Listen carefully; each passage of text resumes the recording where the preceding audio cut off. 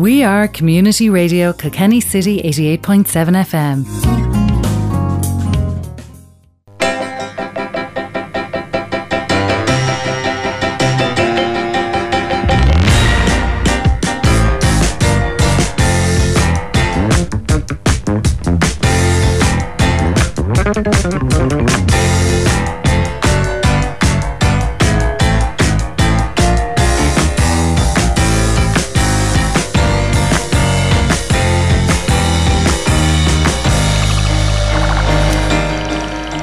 Welcome to another Kilkenny Today. Maurice O'Connor with you as usual, and good afternoon if you're listening live on the Tuesday, or good morning if you're listening to us on the repeat on the one way or the other here on Community Radio Kilkenny City 88.7 FM, first station of course on the FM dial, and of course also crkc.ie. So do tell your family and friends and anybody in the Kilkenny diaspora that they can listen in crkc.ie from anywhere around the world. It'd be great to have those listeners from wherever they come from. Now, towards the end of today's show, you may have heard over the last few days the controversy about the leaking of some of the details of the Mother and Baby Home Commission's report. We're going to be talking to Kathleen Funchion, TD, who's of course Sinn Féin's spokesperson for Children and Youth Affairs. We'll be chatting to Kathleen around about 5:45ish. Before that, we'll have ad breaks, of course. No parish news today, needless to say, for the moment, until the current restrictions are lifted and church activity gets back in action again. We'll also be hearing just towards the middle of the show from Mick Parr, who's the National Estates Manager for Cuilche. And I thought it'd be good to have Mick. Cuilche, of course, run Jenkinstown, which is becoming a very, very popular, not that it wasn't popular already, but even more of a popular venue for people to get out and about and do their little bit of exercise if they can get there within the 5 kilometres. And so we'll be hearing from Mick Parr, National Estates Manager for Cuilche. Later on we'll chat in general all about Jenkinstown and matters related to all of that. So before we go on with all of that, though, earlier on today I had a conversation with Sharon Vard, who's the Chief Executive Officer of a charity called Anam Cara, who provides supports to parents after bereavement. Of course, bereavement is a constant feature of life, not needless to say, but bereavement of children is I suppose very, very difficult, and particularly difficult when there are younger children involved, and indeed difficult for the parents and indeed for siblings as well. So I spoke to Sharon Vard earlier on today, so let's have a listen to her, and she'll be telling us what it is that Anam Cara do, and we'll be chatting about the kind of services they provide. So let's have a listen to that now. Sharon Vard, Chief Executive Officer of Anam Cara, welcome to Community Radio Kilkenny City, and I suppose first of all, Happy New Year to you. Happy New Year to you too, Maurice. Lovely to have you with us. Anam Cara is maybe not a charity that's the most well known around and about, unless of course you were one of your key kind of service recipients, i.e. parents after bereavement. So tell us a bit about Anam Cara first before we go into detail of how you've been in the last while. Anam Cara is a national organisation. It was founded back in 2008, Maurice, and it was founded by bereaved parents in direct response to the lack of support, information, resources that were available to families who had experienced the death of a child of any age and through all circumstances. So I suppose we have grown from, I suppose initially we just had one group that met in Dublin, and then parents started travelling from different parts of Ireland to that group, and then we expanded. So we currently have 12 groups throughout the island of Ireland, and we also then work with certain partnerships as well in different areas. So, again, I suppose the best use of resources and funding is if there's other organisations that are in that space of supporting bereaved parents, we will work with them too. And of course, just thinking about the whole topic of bereavement, as I did before starting to chat with you, Sharon, it occurs to me that bereavement can happen at so many different kind of life stages for parents, from when their child is really young to parents being bereaved, and when their child is well. In the case of my own parents, lost one of my siblings when they were in their early 80s. So does Anam Cara focus on parents bereaved by the death of young children particularly? No, we would be an inclusive organisation, Maurice. We would support all bereaved parents. I suppose, as I said, we recognise that it's a journey. It's not the natural order of life like your parents, in their 80s losing a son or daughter. So we would offer our support to all bereaved parents, and as I said, regardless of the age of their child. So we would have parents who possibly even their children are married, have families of their own, but yet they need support too, if something has happened to their son or daughter. And then, because other people would also probably include in the broadest kind of scope of what bereavement is all about, even events, tragic events like miscarriages and stillbirths. Are they something that there maybe other organisations might focus more on than yourselves? Yes, and if a parent contacts me and they have maybe experienced a late miscarriage, like we would obviously send them our information, but we would also send them information from the Miscarriage Association of Ireland and other organisations like Féileacán or Little Lifetime Foundation that are maybe more specialised in pregnancy loss, neonatal loss, stillbirths. Same token as well, Maurice, that maybe if someone has experienced the death of their son or daughter by suicide, we would also link them into the likes of Pieta House, because they're organisations that specialise in that loss, and we're always there for them as bereaved parents, but sometimes parents need that little bit of support around how their child died. Yeah. I did notice as well from just looking at your website, Sharon, that even though the strapline is supporting parents after bereavement, that looking at the services, you do specifically recognise and offer kind of some support services to bereaved siblings. We do that through our family events. We also have a leaflet in our information pack for bereaved siblings.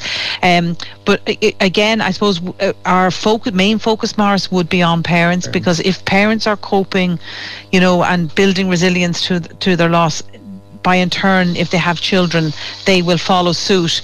But we also would link in with organisations like the Irish Child Bereavement Network, who would again have links and information about services that would support bereaved siblings throughout Ireland.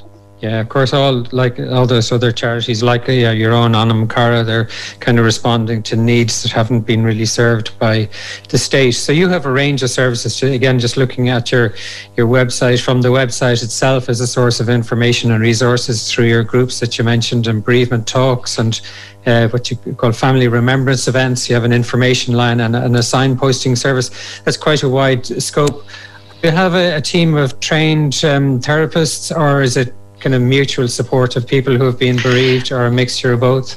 Well, I suppose the very heart of Anam Cara would be our bereaved parents. So it was an organisation founded by parents, and initially we would have been the parents facilitating the groups as volunteers. However, as the organisation grew and parents were coming to us, we very quickly learned that we needed the support of professional facilitators in our group. So these would be professionals who maybe would have a background in psychotherapy, counselling. They could be family therapists. They could be social work background. So they facilitate our groups and they keep the group safe. So the one thing that we'd like to say about Anam Cara, it is a safe and comfortable forum, and it is through having those professional facilitators we can keep that. But the nature of what we do is peer support. It is parents talking to other parents, and I suppose for recently bereaved parents who are absolutely devastated, don't know where to turn, and it's unrelentless grief, in those early years. It's important then that they meet maybe other parents like myself. I'm a bereaved mum who have survived, learned, or developed my own coping style, and just learn from us, how we have got through those early weeks, months, years, to a place where we, I suppose, what we say, accommodate our grief and live our lives around it. Yeah, and I suppose, it's the value of empathy, really. When you've been in a situation yourself, it does place you uniquely in a position to reach out and support other people who've been through the same thing. So no more than anybody else, whether it's medical services or anything else in the country, obviously the last year has been dominated by good. What sort of an impact has it had on Anam Cara, Sharon? Well, I suppose we always knew we had to do, go online and I suppose drag ourselves into the 21st century. But last March, when it all hit, Maurice, I think for maybe a week we were like rabbits caught in the headlights, thinking, what do we do now? Because our main support service would be the Anam Cara groups who met monthly, face to face. But anyway, very quickly we learnt, how to go online and how to do it right. And again, what was really important to us that that forum still remains safe and comfortable for parents coming in. So we adapted very quickly to online. So our groups are now online. And then recognising that some people aren't comfortable online, even now, nearly a year later, still don't really want to do online groups. We also offer one-to-one telephone support calls, just for a bit of companionship, empathy, as you called, compassion. And I suppose particularly for the parents, and sadly there's been quite a number of families bereaved since last March and into this COVID, and I can't even imagine how hard it's been for them, because not only have they had, restrictions around funerals and that, their natural support network, which would be their extended family and friends, can't be physically there for them. I know they are there for them. So it's important that people have support and they can access support, to ensure that they can journey through this grief. Yeah, and other than letting people know, as you say, those particular circumstances that have arisen for people who are being bereaved since COVID came along, other than letting them know that you're there, is there anything specific that you've been kind of able to configure a service or something to look at to respond to that?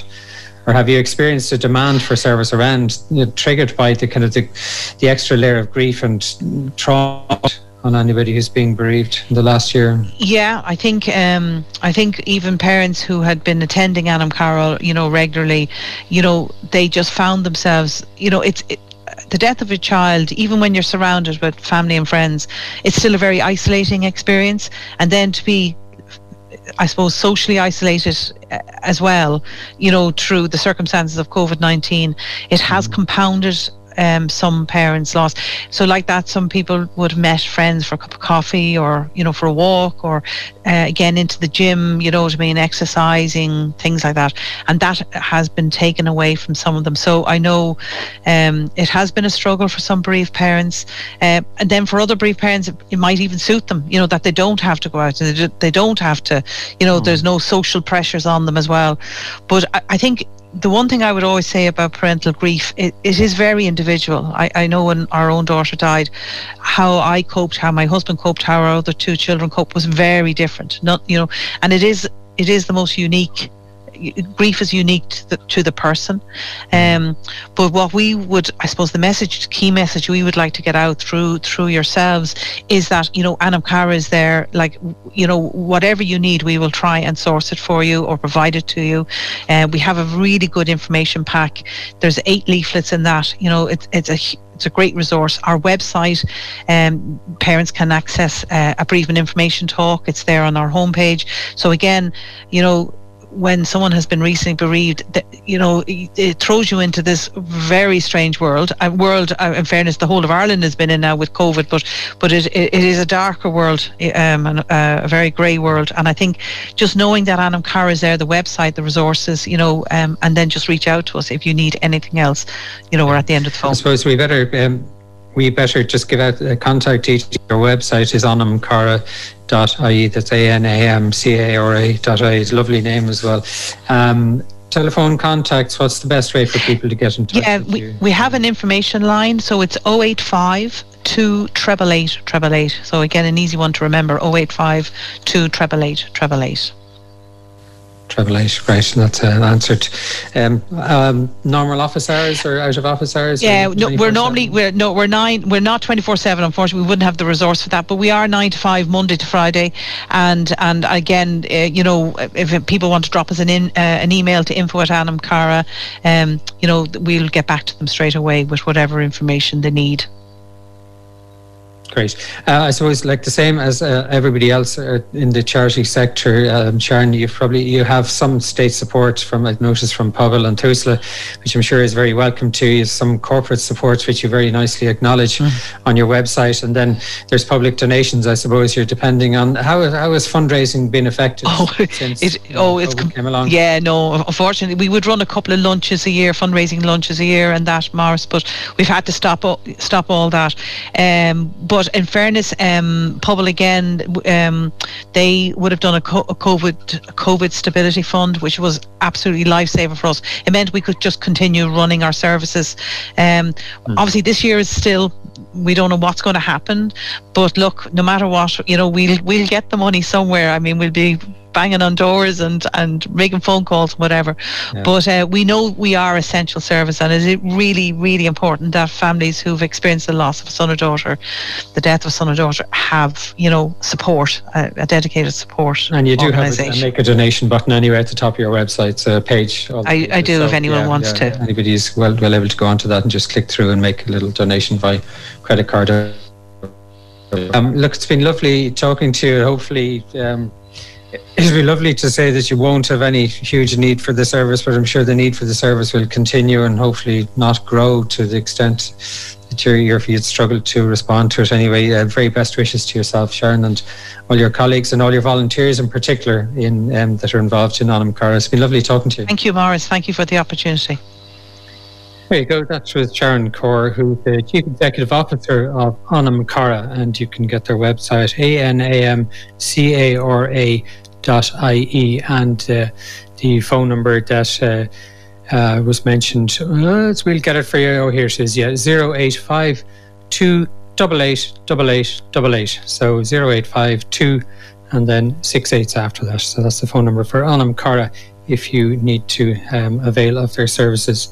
Anyway, we will move on with the show today here on Kilkenny Today. Maurice O'Connor with you as usual, of course, on the Tuesday evening or indeed the Wednesday morning for the repeat. Lovely to have you with us. I'm going to take a short ad break now, and we'll be back in a couple of minutes' time with Mick Parr, who's the National Estates Manager for Coillte. So do stay with us, and we'll be back after these. Community Radio Kilkenny City, the voice of the Marble City. We are Community Radio Kilkenny City 88.7 FM. Money, money, money, must be funny in the rich man's world. Play January's Community Radio Kilkenny City Split the Pot monthly draw whenever you see the yellow boxes. Put €2 in the envelopes provided. Write your name and contact number on the envelope and drop the envelope in the yellow box. Be in it to win. The more envelopes you have in the yellow box, the better chance you have of winning.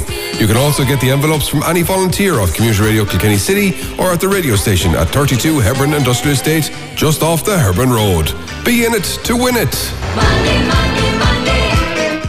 And welcome back to the second part of today's Kilkenny Today. Maurice O'Connor with you, as per usual, on the Tuesday afternoon, or indeed the repeat on the Wednesday morning. Great to have you with us. Anyway, do stay with us from now to the end of the show and on with the rest of our programming here on Community Radio Kilkenny City. Now, we would normally, as you all know, I think, be bringing you parish news at this time of the show, round about now anyway, and it's probably no surprise to any of you also by now to know that we don't have any for you today. But we will get that back as soon as there is news worth reporting, or worthy of reporting to you. Keeping well, Anne-Marie Hogan, if you're listening in. Anyway, Anne-Marie usually does bring us the parish news, of course. But we do have on the line Mick Parr, who's the National Estates Manager for Coillte. So good afternoon and welcome to Community Radio Kilkenny City, Mick. Lovely to have you with us. Hello, Maurice. How's it going? Great. I couldn't help it. I kind of had to decide I had to talk to somebody from Coillte about Jenkinstown because one, I go there very frequently myself and my wife for a walk to get our bit of exercise, and two, it seems to have become more and more popular since restrictions were introduced and people are looking at where they can go within 5k. So hopefully you'll be able to fill us in on maybe some things about Jenkinstown that maybe not too many people know about. First of all, you know, it has a long history. There was an original Jenkinstown Castle, as far as I believe. I found an old picture of it on Wikipedia dating back to something like 1830. Of course, none of it's still there. That's the first bit of curiosity. Where did it go to? Well, it's the same as a lot of the old estates. A lot of those areas were dismantled shortly after the War of Independence. A lot of those cultural buildings were destroyed. You have Jenkinstown, you have Desert, you have Woodstock, you know, all those old estates, Wandesford and Castlecomer would have been the same, and there would have been a long 200 to 300 year history in all those old places. Jenkinstown as such is a very special place, for Kilkenny people. It was laid out as a recreation area back in the late 70s, early 80s. By Coillte at the time. Now that was at a time when I suppose people started to become interested in kind of recreational items, place to walk and all that type of thing. It has really ballooned since, and in particular since the pandemic. All our recreational areas up and down the country and up and down the county as well are showing huge usage, and Jenkinstown is the top of the list. We also have the likes of Castlemorris, the likes of Woodstock, places like that are showing huge usage as well. Jenkinstown, of course, has a path well worn to it with families long before the pandemic arrived. It's good car park space, nice open area, safe, I suppose, for kids, nice walks, a good diverse mix of species, a good diverse mix of plants and animals through Jenkinstown as well. And I think it holds a very special place for a lot of people in Kilkenny. It's an area as well where, social distancing can be practiced and people can be safe and can be safe in the knowledge that they're safe. Yeah, I think you're absolutely right. You're absolutely right. And indeed, just your mention of it being a special place in the lives of many Kilkenny people, it's particularly special for the man who's actually driving the sound desk for me in the studio, Mick Cummins. He's just messaged me to say that his grandfather was a gardener for Lord and Lady Bellew of Jenkinstown House, and his name was Jim Burke. So very good. There you go. So direct connection with Community Radio. And there would have been there's a walled garden in Jenkinstown, as you know. Of course. That's where the deer are enclosed as things stand at present. That would have been a thriving garden area within the walled garden. Those walled gardens were built specifically for that purposes. Whereas the walls were there at the height to keep out predators, I suppose. They were also lined with red brick on the inside, whereas the red brick would have held the heat, and you would find and see a lot of tropical plants and fruit and vegetables that you wouldn't get normally grown in Ireland back in the 17 and 1800s were actually grown there. And that's what make a lot of those places so special. The walled garden in Woodstock would have been done in the same fashion. Yeah, and you could just see more of how they would have been originally if you were to go out to Woodstock in particular, where I think it's been really well restored and brought back into use. Yeah, and there's an excellent one down in Tinterton in Wexford, just on the Hookhead Peninsula. We have another walled garden down there, which has been very tastefully restored by the Hook tourist group down there. Yeah, really, you're right. I've been down there as well. Very, very nice. It's beautiful. A bit out of range for most of us here in Kilkenny for the moment, but hopefully when absolutely, yes, you're still within your 5 kilometre zone. But if you look at the likes of Jenkinstown, being an old estate, one of the hallmarks of the old estates and what set them against one another, the level of competition they had during their heyday was the amount of exotic species that they were able to establish within the estate. And you go to Jenkinstown and walk through it, and you can see massive trees like Monterey pine, Monterey cypress, sequoias, stuff that you won't get in anyone's back garden, hundreds of years old, and they're still on the ground on the site there to be seen. Yes, indeed, yeah, and they are very striking. Yeah, and that sets them apart. It's like the monkey puzzle walk in Woodstock. Again, you wouldn't see too many of them in the country. But that was the level of competition that they had as to where they could source a number of these exotic species overseas. And that's how we got so many of our Western North American species, such as Douglas fir. And you'd also see, Mick, there's walking around the different walk routes around Jenkinstown. There's some other species, I think, that it seems as if you've been trying to keep a handle on and control. There's a stand of rhododendron up at one corner. There's a stand of bamboo, I think, on another. And laurel as well. Yeah. Now, it's the same as everything else. Everything in proportion. Nobody wants to see your scenic areas taken over by an invasive species or anything like that, and there is always a danger in that. And you hear the Department of Agriculture sending out alerts in relation to people coming back from holidays when we were able to travel with slips of this and snippets of that. You don't know what you're bringing back with it when you're bringing it back. And it's out of stuff like that we got ash dieback and Phytophthora ramorum and sudden oak disease. You certainly you hit the nail on the head there. You do have to be careful with some of the exotics that you bring around the world, Of course, you do have a very natural and native and indigenous spectacular display of bluebells there in the spring, which we've something to look forward to coming into April. It's absolutely amazing, stunning. It's renowned. It's renowned for that. It was a pity the harm that was done during Storm Darwin in 2014 has left a huge hole in Jenkinstown, and it was in the oak areas that the most damage was done. Now they're replanted and they're growing again, but to get oak up to the point that they're impressive, it takes a lot more than one lifetime. Yeah. But look, that's the business of forestry, and that's the dangers of forestry. You do have items out there such as high winds, heavy storms, fire.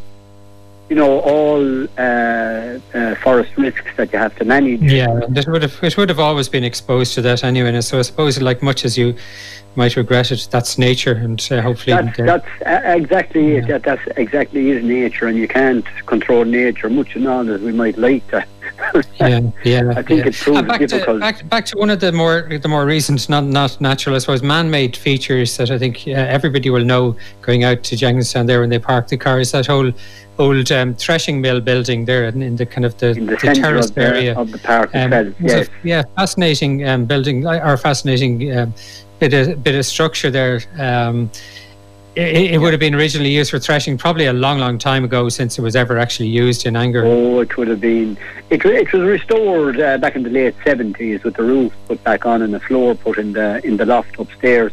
But the grain would have been put on the loft just under the roof, and it would have been fed down to the mill wheel, and the mill wheel would have been worked by a horse going round and round and round and round. God help the poor horse. He got plenty exercise during the day, but they were the methods that were in it at the time. It's fascinating to have a look at that now and stand beside Brett's Mill or Dalton's Mill or some of those and see the throughput of those in comparison to maybe what the throughput of that little mill was. Yeah, of course, literally one horsepower mill. 1 horsepower mill, yeah. But of course, they were the innocent, I suppose, times that we lived in. The population wouldn't have been you wouldn't have had so much population pressure at that time, and the loaf of bread was cooked at home in the griddle cake tin. It wasn't bought in done stores. Different lifestyle and a different time, I suppose. And the other thing I'm curious about as well from the regular walks, Mick, I know that it's been a kind of very popular place for bird watching, and indeed I even went out to one or two of the Dawn Chorus Birdwatch Ireland events over the years. And hopefully we'll be able to do that again this May. I did hear, I think, a couple of years ago, I don't think it was last spring, I think it was spring 2019, I did hear what I believe was a great spotted woodpecker. It's definitely the sound of it anyway. I never quite got sight of it, but I didn't hear it again then last year. And I don't know, has anybody had any sightings or spottings of those? No, and I haven't, and I've tried Jenkinstown for the woodpecker. I've spotted the woodpecker in Castlemorris. The woodpecker was nearly gone in Ireland up to about 10 years ago. Now, he wasn't gone. A lot of people said he was gone, but he wasn't. I know there was areas in Cavan that the woodpecker was in existence. I was in Avondale in County Wicklow about 2 years ago, and I heard the woodpecker just below the main house in Avondale, and about maybe 6 months after that I heard him in Castlemorris. It wouldn't surprise me if he's back in Jenkinstown, because when populations do start to bounce back, they can bounce back very quickly. And, it was great to hear it. And it's very distinctive. If you hear the woodpecker, it's incredibly distinctive, and it was in the same spot for a few days, and then, it's like as if it either had gone off somewhere else to look for a place to find a nice tree suitable to make a nest, or indeed it had found a little cubby hole in there in one of the trees and had actually nested, and therefore that could well be the case. Yeah, but as I say, very distinctive, and it's good to see, species that would have been under pressure starting to make a comeback. And I think it's one of the things that forestry has done. The forestry program of the last 25 to 30 years has doubled the percentage. Back in the early 90s, we had between 5 and 6% of this country under forestry. We're now gone over 11% in the last 20, 25 years. And that stock of forestry has over 30 to 40% broadleaves. And a lot of those species that would have been in the country that were struggling for habitat are now coming back into those areas, which is great to see. It's a knock-on effect of what the expansion of the forestry estate can be. And I think it should be encouraged that every hand's turned. Now, I would say that I'm a forester, wouldn't I? He would indeed. Well, my late father-in-law is also a forester, so I'm kind of well versed in your kind of interests and passions and enthusiasm.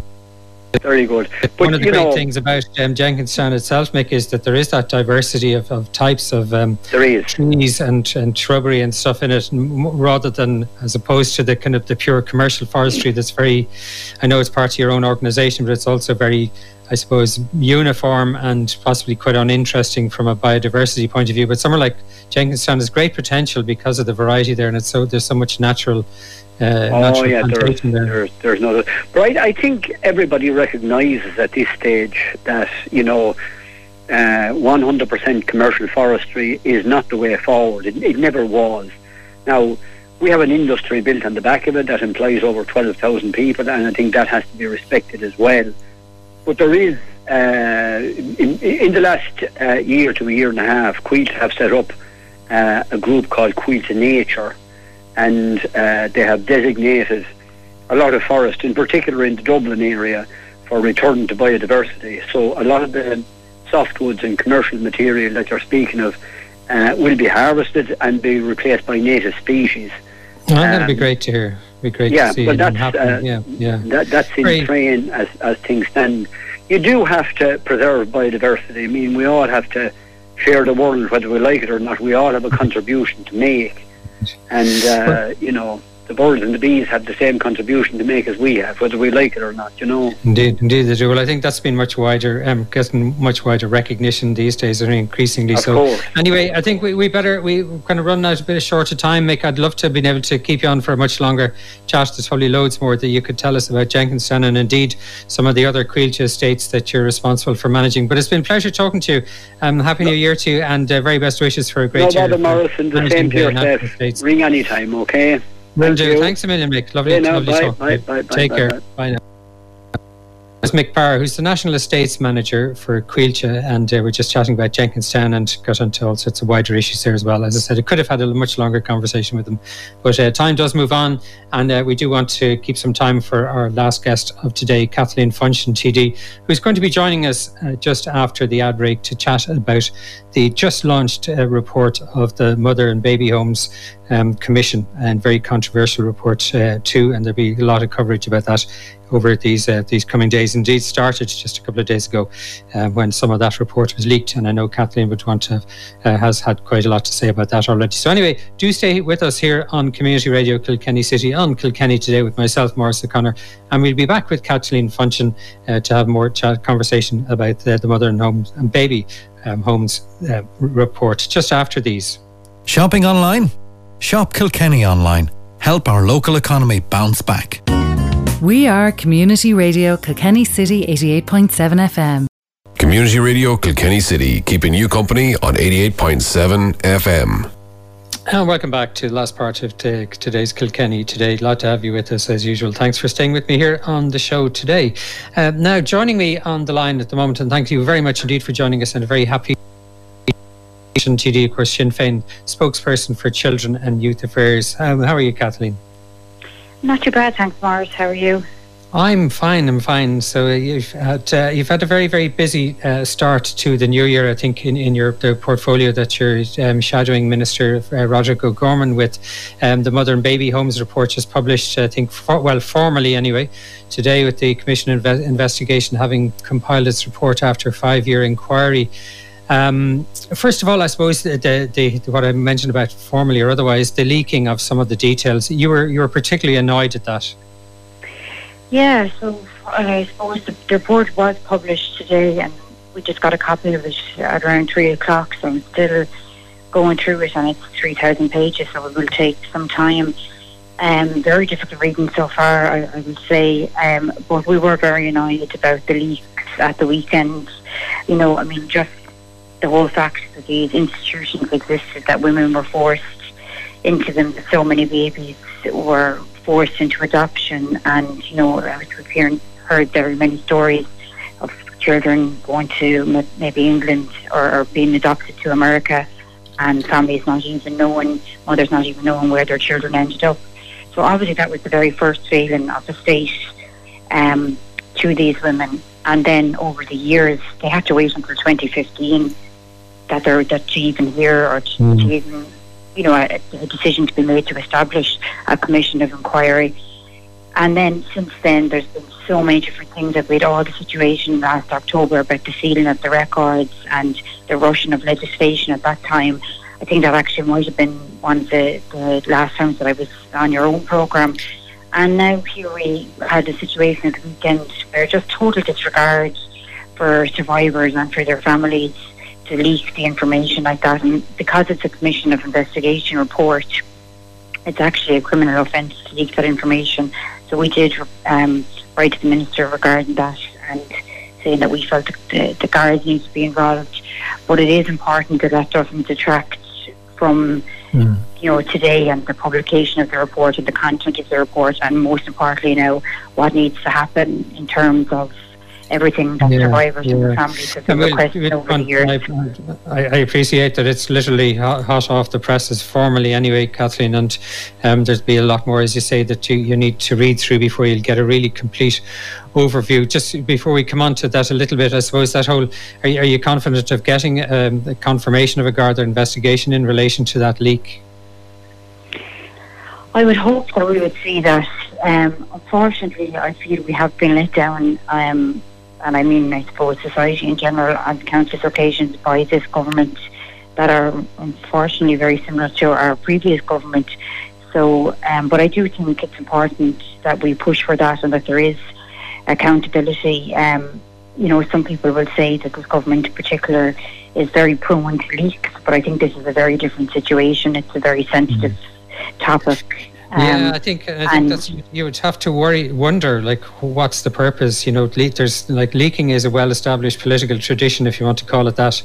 A very kind description of it can be a bit sinister at times, presumably. But you would have to wonder, what was the point of leaking a document like this when, you know, there's, you know, you're not talking about political point scoring. You're not talking about putting anybody in an advantageous position or enabling them to run for cover or what, you know. It seems a very strange scenario.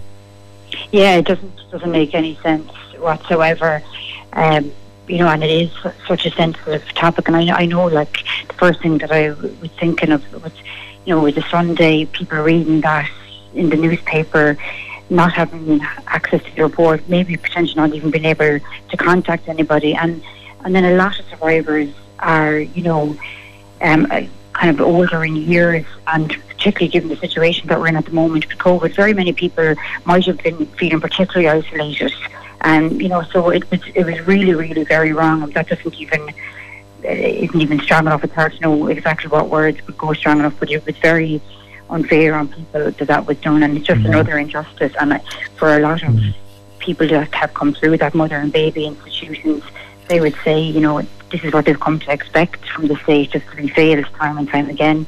So that's why now, when obviously we do need to go to the report in a lot more detail, but it's really important that all the asks around access to information and birth certificates and identities and exactly who you are, that all of that is honoured, as well as the practical supports around counselling and medical support, you know, through a system that was established previously and for other survivors of other industrial institutions, the schools, the industrial schools, through like maybe an enhanced medical card and stuff. Now, they're the practical things, but it's really important for people to be able to get their records.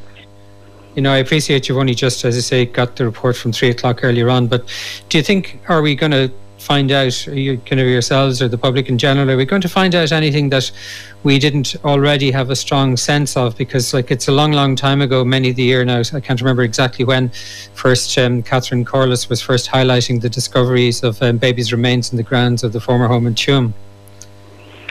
Yeah, I don't know if there will be any very new information. As I say, like, we'll have to obviously read it in detail to see that. But I do know that there are certain what they used to call county homes. There's one, obviously, well, it's a nursing home, but in Thomastown it was a county home. And I know some of those I don't think, and some of the mother and baby homes weren't actually included in this report. So I suppose there could be an ask there that maybe it needs to be widened. Nobody wants to see another very lengthy process. But, for example, when the discovery was made at Tuam, it does, I suppose, lead itself to questions around other institutions, and could there be burial sites there that people aren't aware of? I know that there are some burial sites that people are aware of, but does it cover everything? And I think it's important that all that is covered very thoroughly now, and that kind of get to the bottom of all that, I suppose, for want of better words. Yeah, and the part of the, I suppose the if you want to call it, the choreography around the release of this report is apparently still, unless it's Taoiseach Micheál Martin was due to make a formal state apology tomorrow, and as I said, that seems to be part of the kind of the formal process or a formal necessity. But does it serve any real purpose? I've heard some commentators shedding kind of really questions about it, like, well, what's the point? Well, look, I think an apology is important. It is important that it's acknowledged that the state failed these women and their children and their families. However, it is words at the end of the day, and what really we need to see is action. And an apology is one thing, but it has to be followed up by action for it to be anyway meaningful, and that has to be whether through the form of redress and the practical supports around the council and medical supports that I've mentioned, but also around the access to information and birth cert. I mean, it's something that a lot of us, I know I certainly would take for granted. If you ever need your birth cert for something, you think, right, I'll go route that out wherever it might be at home. There is a huge amount of people that can't actually get a birth cert. I mean, it comes down to very basics as that, and they all need to be, looked at now. But the key thing, I suppose, in all of it is that there's continued consultation with survivors and with their representative groups, and that whatever is going to be implemented and whatever actions are taken now, that their voices are heard, and that they are at the very heart of all of this, and that their wishes, everything that they want to see happen, is actually followed through, and that will finally get action. Because, as I said earlier, so many people that fall into this category, are getting on in years and are older, and it's really important that there isn't any delay around implementing recommendations and various kind of redress. Yeah, so as you say, particularly for kind of surviving mothers, and I don't know how many of them there are who were in those mother and baby homes over the years. There's bound to be quite a number of them, and of course they're very much have been victims, as indeed are all of the children that they have, and that there's a chance of, I suppose, of a lot more of those that did survive, despite the very high mortality rates in those places. There are a lot of children obviously still surviving and have been sharing some of their own stories. So maybe that whole formal apology thing is from the state is really just to lay down a marker, then to open up the kind of moral obligation, if nothing else, on the state to follow up with some sort of compensation and redress and support for all of those mothers and children. Yeah, that will be, as they say, the proof is in the pudding. So that will be the important thing, is the actual action and what the plan is to implement that, and it has to be always done in consultation with survivors and with their families and with the various representative groups. So let's hope that will actually be done and followed through on, and that it won't just be empty words, because otherwise, and that's exactly what an apology is, empty words. So it's really important that we see action. Yeah, I suppose, as you say, the proof will be in the pudding. There is one thing about, as you mentioned a few minutes ago, just the whole access to something as basic a document as your birth cert. And of course, we all know how easy it is to apply for them online if you can do that, and your records are there in the public registries. There is the kind of issues that's been raised in relation to these particular sets of records around, privacy and whether that needs to factor in. Is there some sort of balance of rights between privacy of a parent and need or right to access to information of the child? If a child's or mother or indeed father doesn't want their name, how is the balance called between that? Because I'm sure it's not black and white thing, and as these things never are. Yeah, no, I appreciate that is potentially difficult, but I do think that we can't have a situation where the right to privacy trumps the right to identity. And I think at the very least people should be able to access birth certs. They're needed for so many different documents or different other kind of paperwork applications. So I think it's really important that people can get that and that people can get their records. I understand and appreciate that for some people, that may be difficult.